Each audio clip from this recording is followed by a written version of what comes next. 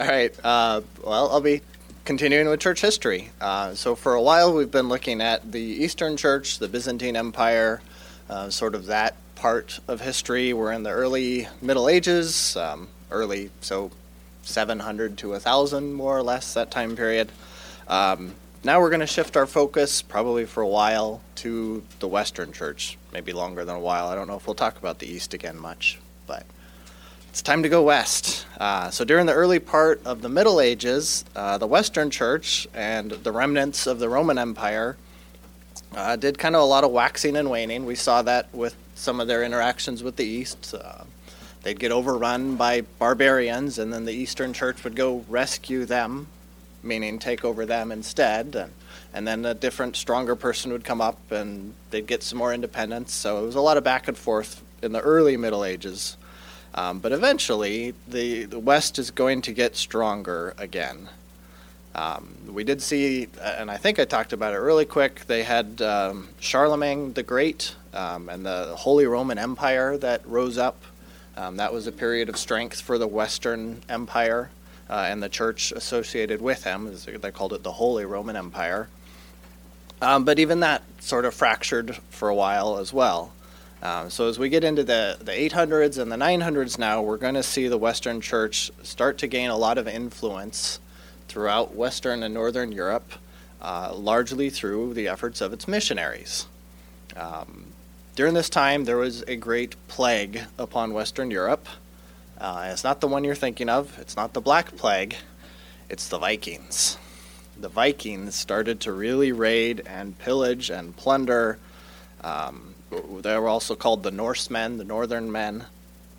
They were pagans who came out of the Scandinavian countries, so Denmark, Norway, Sweden, Finland, and Iceland. They raided along the coasts and up and down the riverways.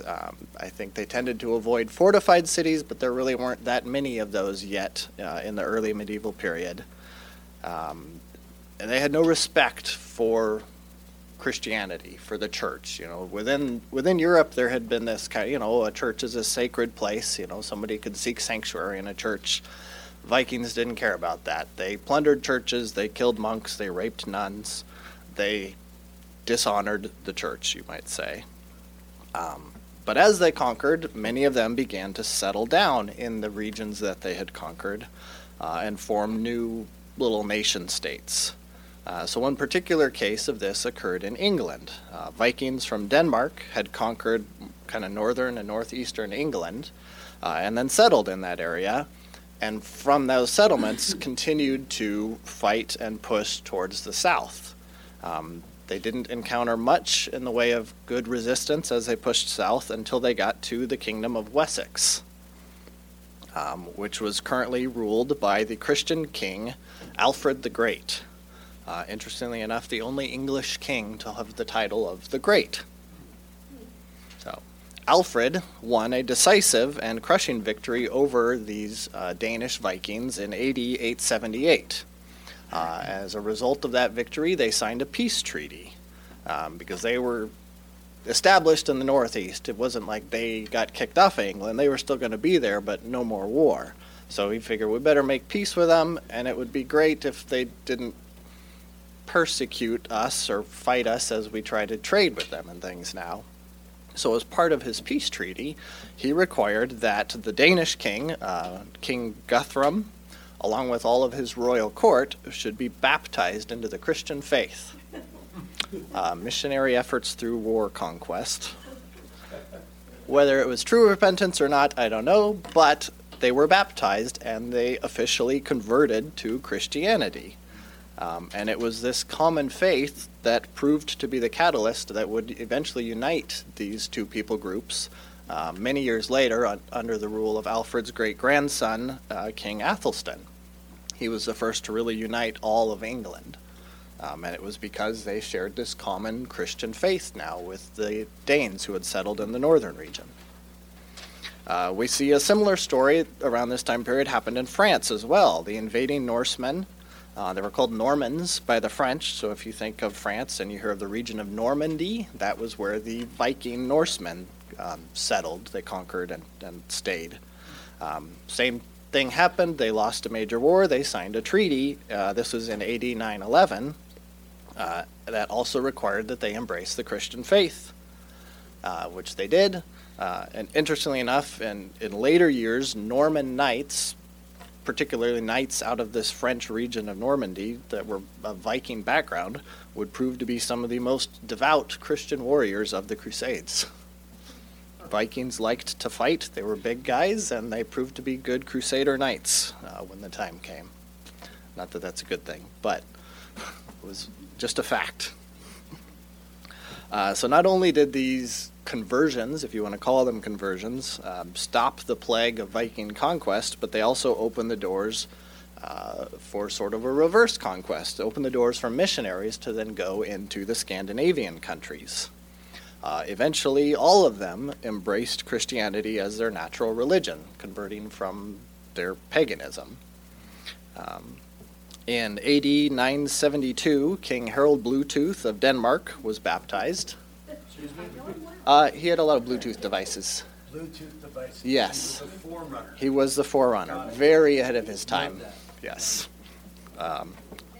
He probably had a dead tooth. So yeah, 972, Denmark turns to Christianity because King Harald gets baptized. Sometime around AD 1000, King Olaf Tryggvason made Christianity the official religion of Norway.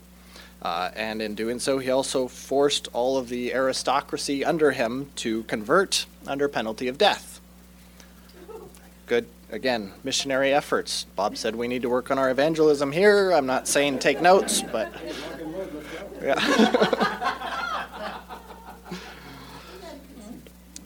In Sweden, we had a portion of Sweden, the southern third of it, basically, embraced Christianity under the rule of King Olaf Skotkonung. I didn't practice that. I'm sure it's right, though. He ruled from 994 to 1024. So some point during his reign, the southern portion of Sweden embraced Christianity. But the entirety of Sweden didn't actually accept Christianity until much later in AD 1164. Iceland had what I thought was perhaps the most interesting story. So the Norsemen who had settled there lived not under a monarchy, but a democracy. They were one of the first nations to rule in that form. So as Christianity gained popularity there, it became very divisive. Half the population embraced Christianity, and the other half held fast to their pagan religion. It got sort of heated, looked like maybe they were headed for a civil war, a religious war. But to settle the matter without fighting, to be diplomatic about it, the people all agreed to consult with an individual who was considered a very respected, wise old sage that lived there. So he pondered the two religions very carefully and ultimately said he thought Christianity was the better choice. So, based on his opinion, the Parliament of Iceland in the year 1000 voted to make Christianity the official religion. It's interesting that, so under a system of democracy, I mean, in our nation, we tend to think democracy, the people decide means everybody gets to pick their own religion. But to these guys, democracy meant everybody together gets to vote on what our official religion will be, not that everybody should have their own individual religion. This is largely because they saw religion as the glue that holds society together. So it was inconceivable to them to have a functioning, stable society with multiple religions. It was, we as a people will vote, and the popular vote is a religion we understand we all need to embrace if we're to hold together. I think we're seeing exactly what they thought play out in our nation, where we do have every man for himself, and we are seeing that society come unglued. It is known, Finland is the last one I want to mention. We don't know as much about Finland's history as far as when they embraced Christianity. Because of their proximity to Russia, they got a lot of missionaries both from the Western Catholic Church, but also Russian Orthodox missionaries. And I think I mentioned that in the previous lesson. There was a bit of a battle, if you will, in the the northern Eastern European states, the Baltic states as well, for the missionary conversions there. But ultimately, Finland did choose the Catholic form of Christianity in the year AD 1249, so quite a bit later. But there is still a strong Orthodox Christian population to this day in Finland. Many other northeastern European nations, people groups, also embraced Catholic Christianity at this time. We had the Magyars, which they're the people that settled in what is modern-day Hungary, embraced Christianity in the late 900s. The Bohemians, who are in the modern-day Czech Republic area, actually as early as the 850s, started to embrace Christianity. They're the guys that had King Wenceslas. We just finished the Christmas period. Good King Wenceslas was a Bohemian in the Czech Republic area. Yeah.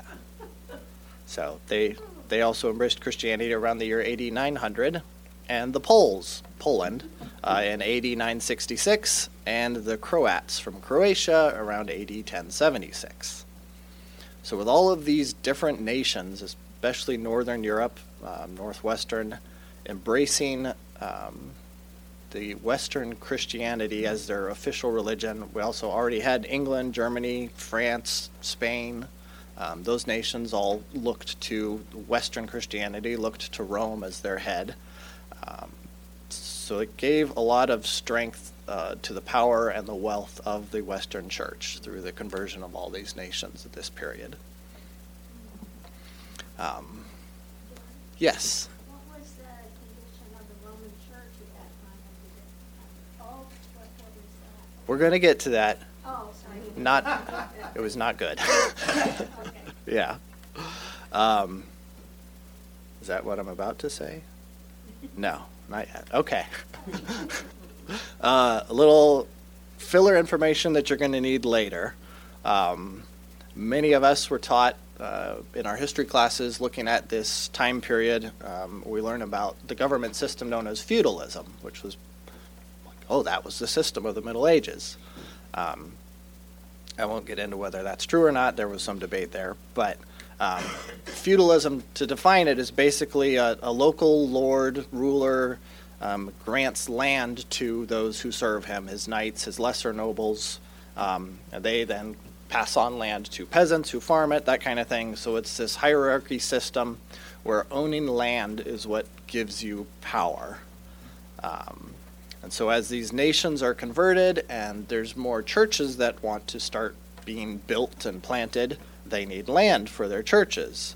And so the local rulers tend to be the ones granting land to the church for them to build their buildings on, or their monasteries, whatever it may be. And in the process, because of this hierarchical system, they sort of feel like the landowner has authority over the church that's on his land. And so he usually exercised this authority by being the guy that got to choose who was the clergy in the church. He got to pick the abbot, which is sort of the head priest. He also got to pick the priests within the church on his land. Prior to this system, clergy were generally selected by a vote from the church members, and then the bishops of areas were chosen both by the church members and the clergy voting. So we have this new system where the landowners are selecting the clergy and the bishops, and it's called investiture. And it's going to be a controversy we're going to talk about a little later if we have time. So keep that in mind. One of the more interesting developments in the Western Church in this time period began at the monastery in Cluny in France in the early 900s. The abbot over the monastery at the time was a man named Odo. And in AD 931, Pope John XI gave the monastery at Cluny authority over other monasteries that it had founded. So prior to this time, every monastery was kind of a standalone unit. There was a general understanding of how monasteries should function. Benedict, way back in, I think, the 500s, had written some rules that most monasteries tended to follow, but there were no monastic orders yet. think we think of the Franciscans or the Augustines, or those aren't in existence yet. But Cluny now is the first monastery that gets to control other monasteries that it plants, like a church plant. It's a monastery plant. And that was appointed by the Pope, The Pope gave them that authority, yes. so he was kind of over all. Yes. Yeah, I don't know what his reason for doing that was, but he gave the abbot at Cluny this authority, and so lesser monasteries under Cluny, instead of having bishops, they had priors, were what their title was, the heads of these lesser monasteries, and they were required to make a vow of obedience to the abbot of Cluny. And this was really the creation of the first monastic order. It was called the Cluniac order.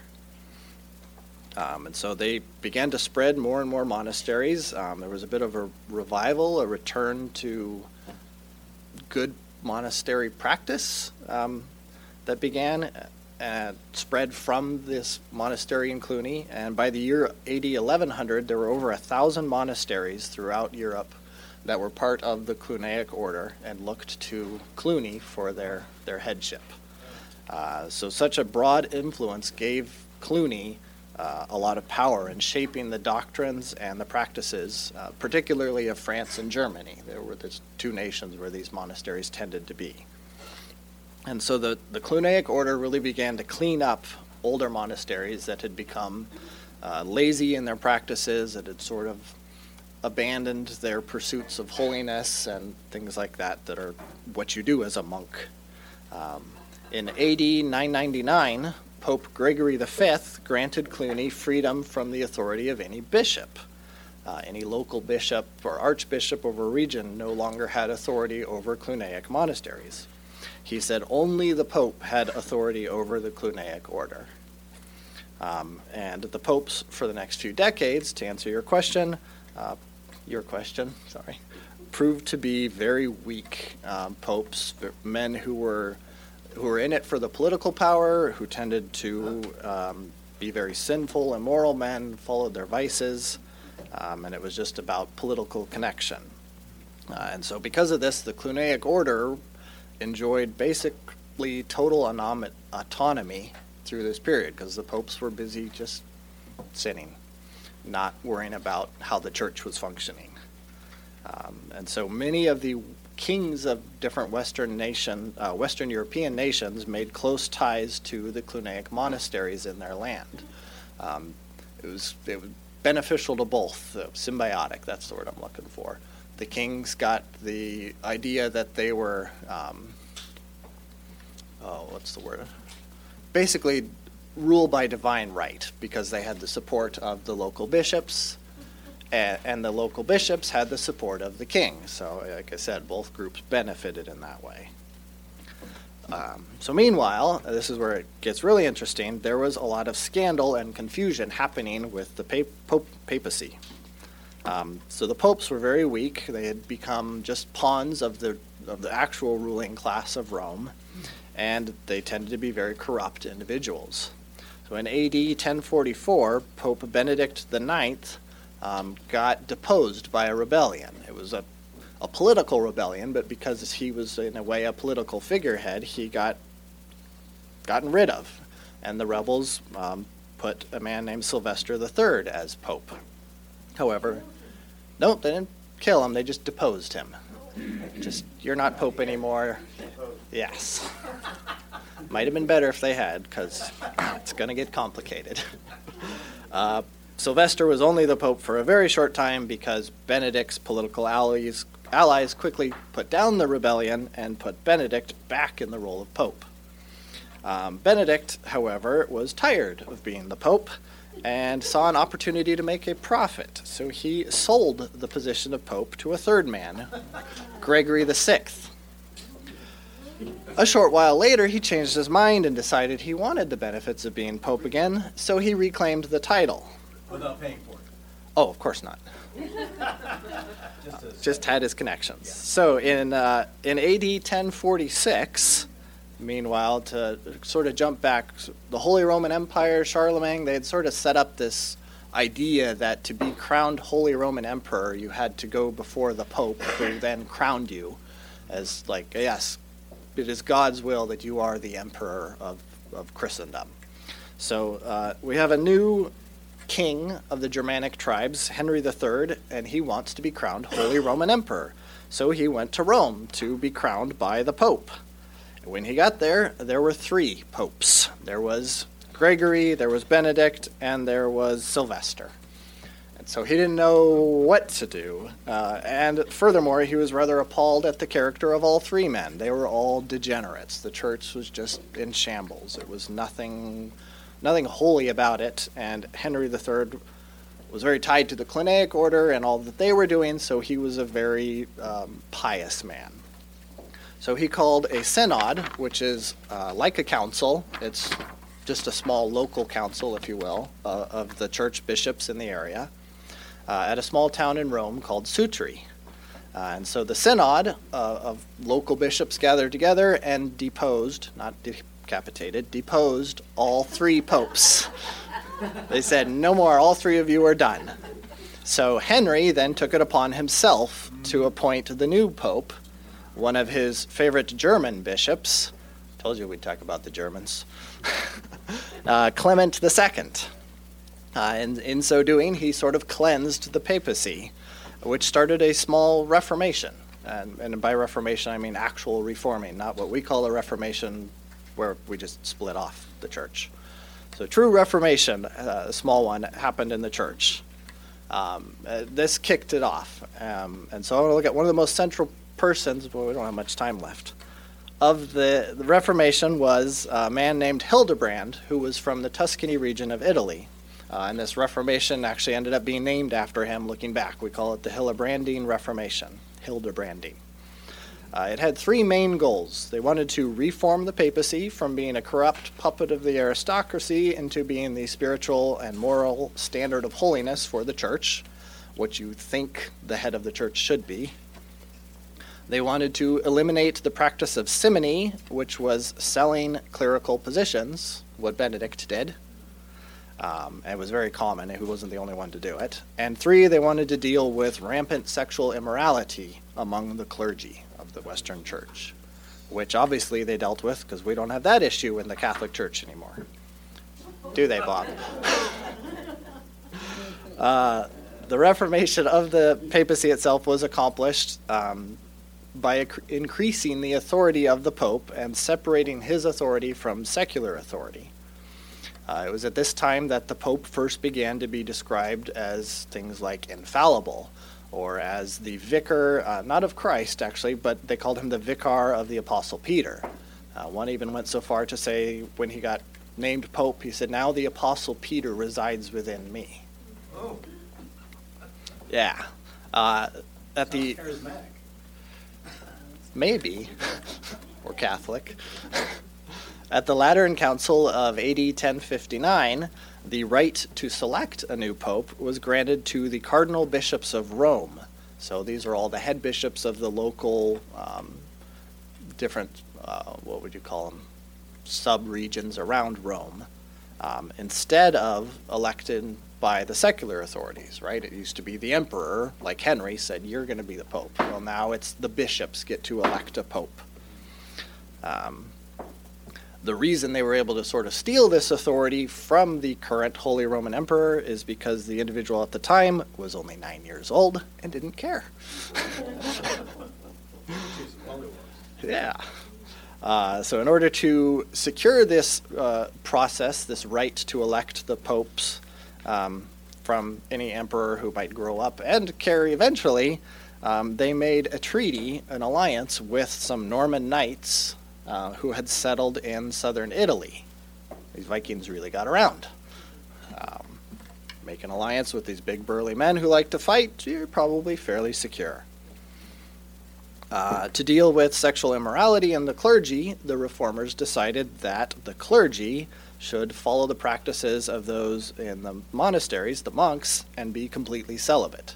This is when the church first began to require priests be celibate, no marrying.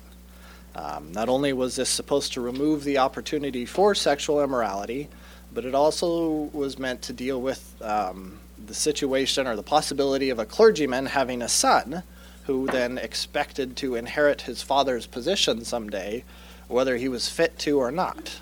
That was a problem that was happening. So that, well, if they can't marry, can't have kids, there's no expectation of successorship. It sure did. And so the Lateran Council adopted this policy and made it the new practice of the church that the clergy is to be celibate. Another interesting side note, and maybe I'll have to wrap it up after this, but it was at this time period that the church began to think of itself and describe itself as the church militant, and those in heaven as the church triumphant. Whereas previously they had thought of themselves more as the pilgrim church on earth, and those in heaven as the church at rest. So this mindset is shifting to that of a battle. And yes, and of conquering and of evangelism through conquering. And I think you see where this is going to go.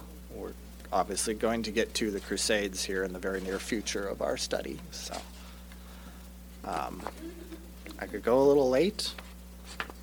Is there enough to keep going next week? You want me to do this again next week?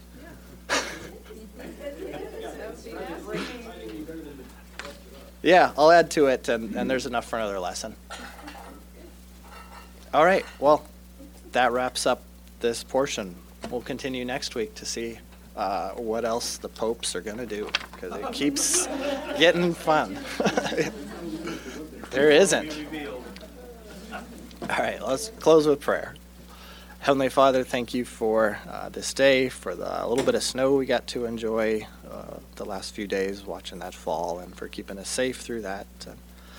Just lift our church before you, God, as we are going through our own period of history, as we're seeking a new pastor and dealing with different issues that confront us. Ask, God, that you would give us love for one another, give us your grace, give wisdom to our elders, and unity to this body, God.